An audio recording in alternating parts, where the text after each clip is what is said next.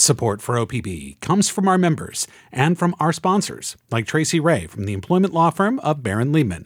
Tracy says that OPB sponsorship is a great way to support the community and connect with Barron Liebman's clients. This is Think Out Loud on OPB. I'm Dave Miller. Much of the globe is dealing with scorching and record-breaking heat right now. Scientists say the first 2 weeks of July were probably the hottest 2-week period on record. Often the highest temperatures are found in cities with their lack of shade and abundance of heat-absorbing buildings and asphalt. For a few years now, NOAA, the National Oceanic and Atmospheric Administration, has been working with cities around the country to map out their heat islands and to come up with local solutions. Volunteers are getting ready right now to fan out across the Portland metro area as part of this effort. We're going to get 3 perspectives on this right now. J'reyesha Brannon, an artist and civil engineer, is one of the volunteer data collectors for Multnomah County. Kathleen Johnson is a senior program coordinator at Washington County Public Health. And Morgan Zabow is the community heat and health information coordinator for NOAA. Welcome to all 3 of you. Hi, Dave. Thanks. So, Morgan Zabow, first, I want to start with the big picture. Just how deadly is extreme heat? Yeah, that's a great question. Extreme heat kills more Americans each year than any other weather-rated event, and that's something not a lot of people know.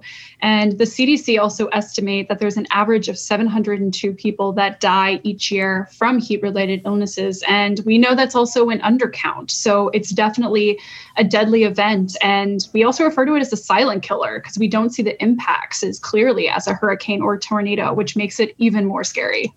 Why? I mean, what makes heat so deadly?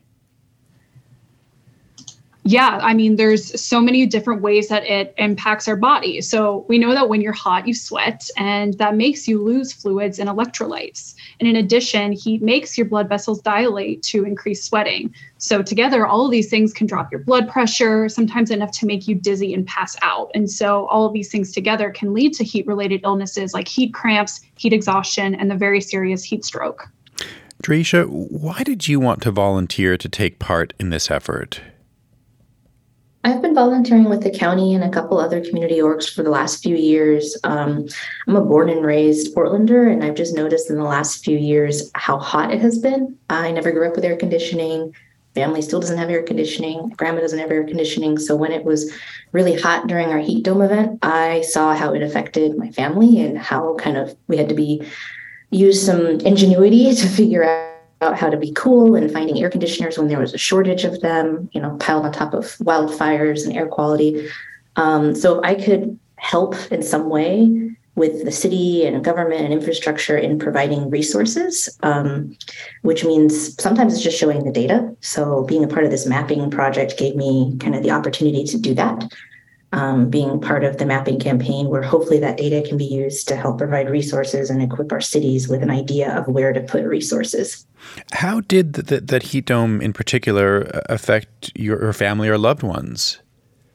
My parents did not have an air conditioning unit. Our panel wasn't really equipped to it. So my dad made a homemade filter or air conditioner with a styrofoam box, some ice, a box fan, and he was really happy with his at-home air conditioning kind of system at home. My grandma still refuses to use some of the air conditioners that we found for her because there's a lot of great programs out there for air conditioning units and then OfferUp and things like that. But it was like finding that resource quickly when everybody else was doing that in our neighborhood. I now have air conditioning, but growing up, I didn't have it. Heat pumps and finding different ways to do that aren't super cost effective either.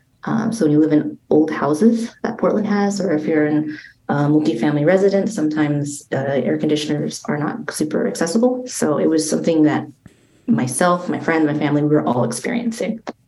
Kathleen Johnson, how much public interest have you seen in this mapping project? Yeah, hi, thanks, Dave.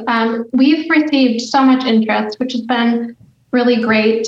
We had about 20 participants take place in 4 volunteer trainings And when we collect data on Saturday, we'll be working with about 120 of those original volunteers that expressed interest. But the public interest has been enormous, and it's been really exciting to see that. What exactly are volunteers going to be doing on Saturday? Yeah, volunteers are going to be, first they're going to be paired up. So we have drivers and navigators, and they're going to be paired up. They're going to be going out onto about 45 different routes throughout the 3 counties, Clackamas, Multnomah, and Washington County. They'll be driving those routes 3 times during the day, once in the early morning, once in the mid-afternoon, and then once in the evening. And they'll have sensors attached to their passenger side window. And with those sensors, air temperature data is going to be collected, location data will be collected, as well as humidity data. And then what will you do when you get all of that data together? Yeah, so that's the collecting part really exciting, but then I think what we do with the data is also going to be really exciting, and I think hopefully really encouraging. But what we'll do with the data that we get is that we will get a map and a report from the consulting firm that helps to coordinate these events, Kappa Strategies.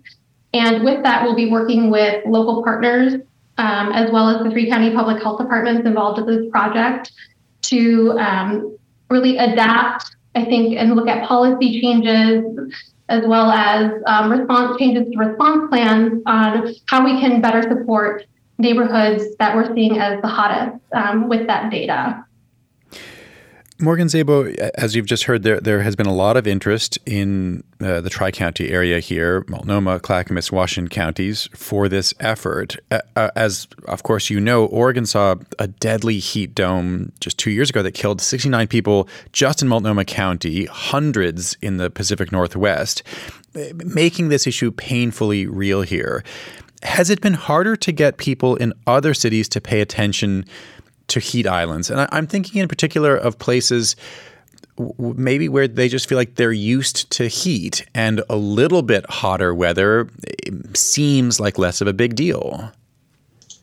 So that's a really great question. And I will say over the past 2 years, we have seen such an increase in the number of cities that apply for our program. I think, like what you said, so many more cities are seeing these increases in heat waves, increases in temperatures over longer periods of times, and especially paired with the increases in emergency department visits related to heat. A lot of people are starting to pay more attention to this issue. And even places that are more typically hot are applying for our program too. I mean, one of those places is Sedona, Arizona. They were the first city for the 2023 mapping group that went. And again, a place that faces increasing temperatures over much of the year. And so it's been really great to see more communities taking interest in this program. But also, this mapping campaign program is such a great educational tool for the cities, and not just for the volunteers, but also for the local decision makers, the local organizations that are involved, to really understand how heat is impacting their community by having this data that really outlines the different neighborhoods that are hotter, and also really looking into why the communities are hotter. It's striking that you mentioned Sedona because folks may have heard just today about Phoenix setting a new record with 19 days in a row of at least 110 degree heat. So you're saying even in places where very hot summers are the norm, there has been a change in public perception about heat. Absolutely. And it's also important to know that it's only going to be getting hotter in the world that we're headed in our future. And so making sure that we're taking these actions now and not waiting until 10, 20 years down the road is so important. I should remind folks, if you're just tuning in, we are talking about efforts to map potentially dangerous urban heat islands in the Portland area this Saturday as part of a nationwide NOAA-led effort that is both in this country and in cities around the world. We're talking with J'reyesha Brannon, who is a volunteer with Multnomah County, Morgan Zabow, Community Heat and Health Information Coordinator for NOAA, and Kathleen Johnson, Senior Program Coordinator at Washington Washington County Public Health. Kathleen, there are a lot of things that we already know from years of experience, and also the recent work locally of people like Vivek Shandas, who's been a guest on this show a number of times, a professor at PSU who's focused on heat islands and shade equity, things like a lack of tree canopy or a lot of dark pavement that just absorbs all that incoming solar radiation. So where do you see gaps in knowledge? I mean, what more is there to learn? Yeah, that's a great question, Dave. And I think we know some gaps, and I think we are still learning about what those gaps are. From a public health perspective, I think one of our current gaps is I think about, my role at Washington County Public Health, and I think about my colleagues in the other public health departments in the region is I think we still have a tremendous information gap. And while Morgan, I think alluded to that more people are aware of heat, I think there still is little, people still need more information on what to do and how we handle extreme heat events. I think even, just increasing messaging around helping our neighbors and checking in with folks and family members when we're experiencing extreme heat. I also think too, knowledge gaps is, strategies, like how effective strategies in the last couple of years that the state has funded, like portable AC units for low-income households, as well as the heat pump program that's coming online from the Oregon Department of Energy, how effective those are. And in providing access to cooling, is that really helping to prevent those illness and deaths that we're seeing from the last extreme heat summers that we've had? And I think too, as you mentioned, the shade equity piece is, I think knowledge gaps are, how do we really effectively and equitably increase access to green spaces and green infrastructure cooling pools like tree canopy, but also involve, things related to building and those heat absorbing surfaces that you were talking about. So I think there's a lot that we do know now, but definitely more that we could know. And I think that we're still learning and that we'll be continuing to learn over the next couple of years as we really try to implement some of these strategies. J'reyesha, what kinds of solutions are you hoping to see? I'm hoping, kind of like what's been said, is that this is a visual representation of where it's hot. And there's a lot of academia focus on where it's hot and the studies and the research, but that doesn't usually reach our frontline communities, folks who are taking the burden and the brunt of most of climate change's impacts. And so I'm hoping that this visual representation is just another way to make what we're experiencing more transparent. So I'm hoping that'll happen, that the maps, I've seen some of the great things that Kappa Strategies has worked on, that those maps will be clear and shared with community, and that there'll be more feedback from community of where they want cooling shelters, where we need more resources for AC, where there needs to be a focus to plant more trees. And I know that the county is working on community-driven climate planning. And so I'm hoping that that data will tie with that project and get more solutions from our local government to help support that work. So that's what I'm hoping will happen. And I am an engineer, so I do like maps and data. So I'm excited to see those. Morgan, Zabow, the mapping is just the first part of this national strategy. And the second part is to help communities come up with equitable cooling solutions. What are examples of solutions that you think have actually been effective in communities around the country?